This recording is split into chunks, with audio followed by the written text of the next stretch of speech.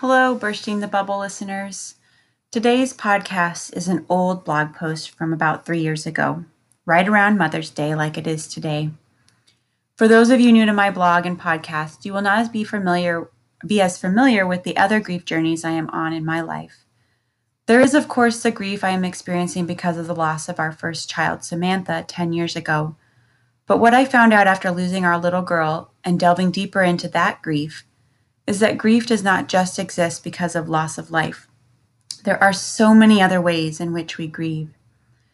This podcast and blog post will explain some of those other ways, at least in my life, but perhaps in yours as well, in which we experience loss in this world. For me, I have experienced loss on both sides of motherhood, as my friend once put it. And I know from some of your comments that many of you can relate to this as well. I hope this blog will provide some insight and advice that you will find helpful in your own journeys. My grief counselor once told me something that I will never forget.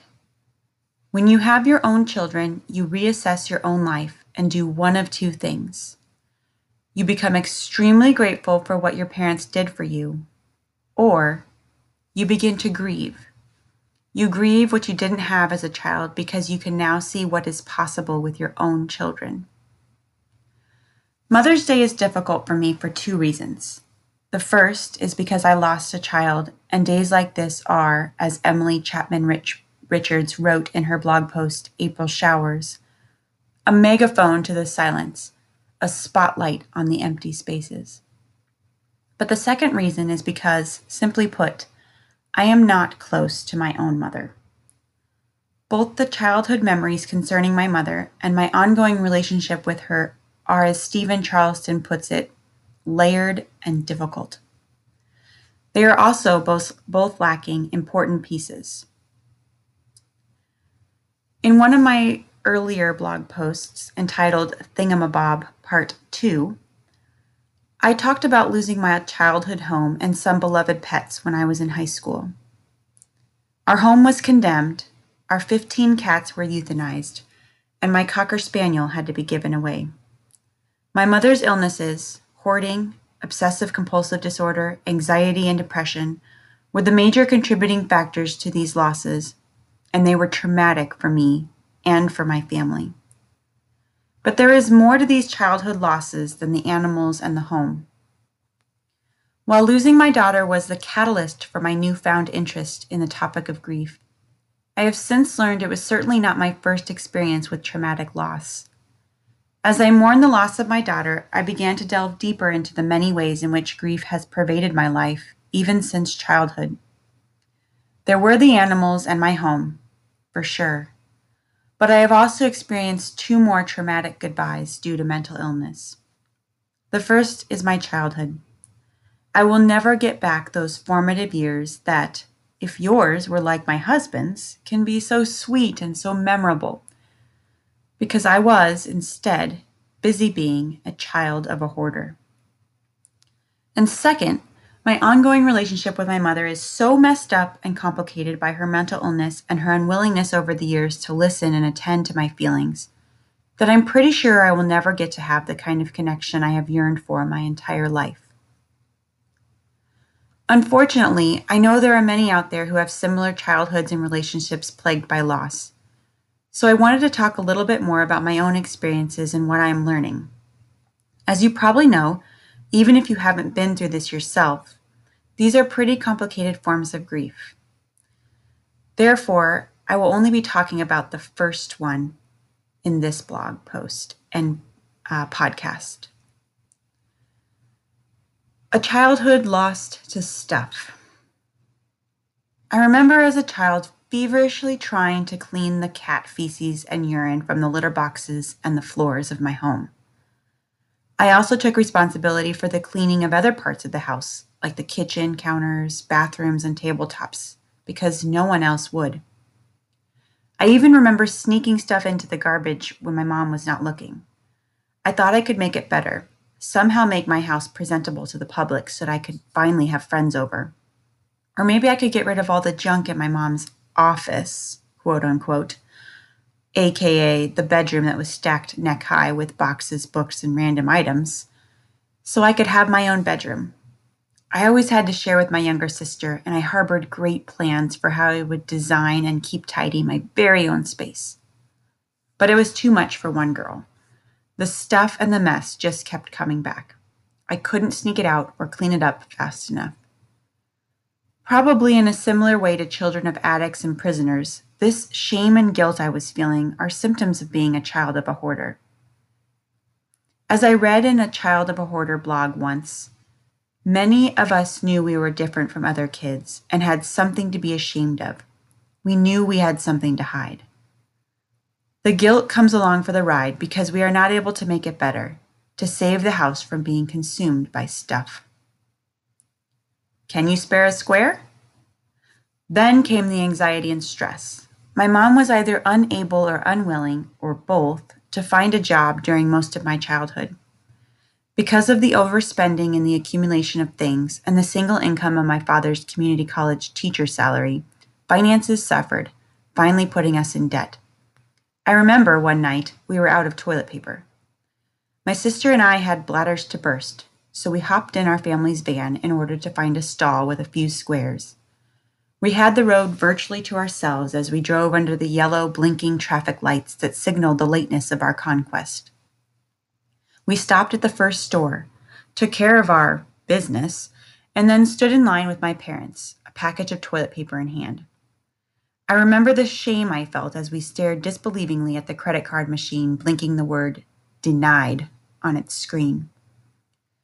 Then I remember the increasing fear as the same scene replayed itself over and over again at each consecutive store we visited during our quest.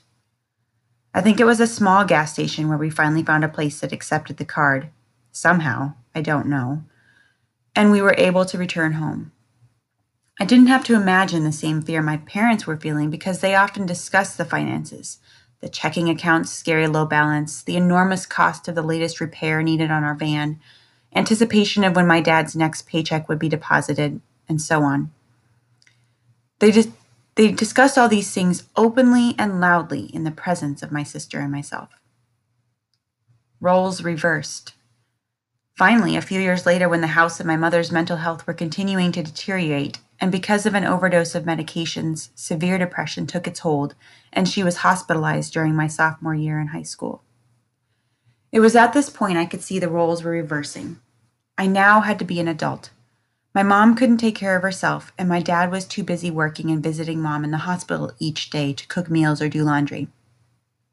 My younger sister, though we did not know it at the time, was on the autism spectrum, and because of her special needs and behavioral differences, my parents never saw it necessary to hold her accountable for chores or discipline.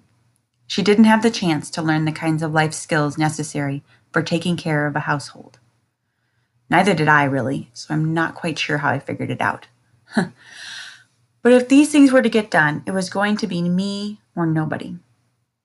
And so I felt like I was robbed of many parts of my childhood.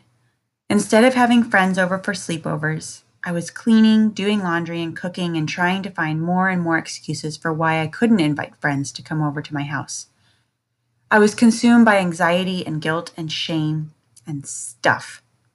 I was, as I said earlier, busy being a child of a hoarder. My childhood did have some nice moments. Time spent with my grandma and friends, playing my trombone in school, youth group events, climbing the trees in my yard, and riding my bike. But I think the rest is tainted by the environment, both physical and emotional, in which I lived. As in death, one cannot gain back their childhood.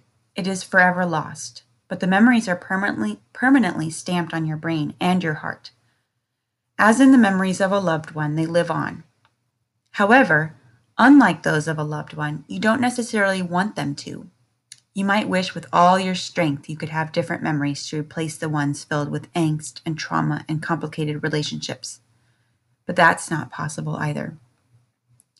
And now that I am raising my own children and I directly affect their childhoods, I often feel like a piece of furniture, broken because I am missing crucial pieces.